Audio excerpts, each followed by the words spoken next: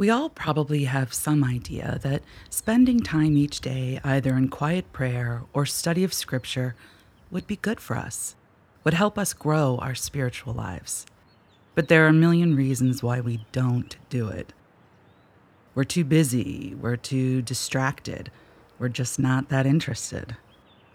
When I was growing up, this time each day was called quiet time. We were encouraged to have our quiet time with Jesus. And as a kid, this was terribly boring. About as fun as arranging Precious Moments figurines while blasting Amy Grant on my boombox. Apologies to all you Amy fans out there. But probably the biggest reason that we let this reflective and connecting time with God stay way down on our priority list is because we just don't know how to do it.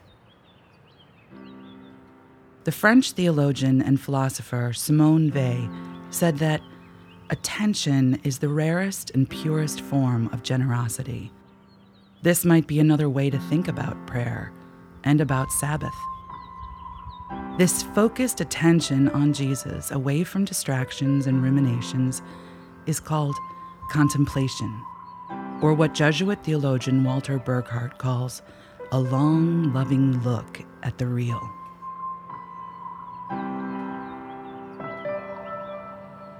I'm Kelly Weber, and this is Rest, a podcast by The Gathering.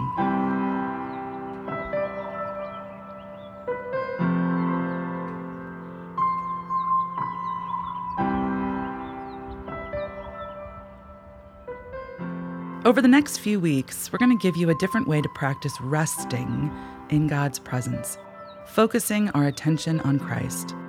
We'll give you a brief lesson on Mondays, lead you through some practice and reflection on Wednesdays, and on Fridays, we'll leave you with a standalone prayer that you can come back to over and over and make part of your own practice. Our first episode will drop Monday, April 29th, but you can subscribe now, wherever you get your podcasts. You can find the link for Rest in the show notes below.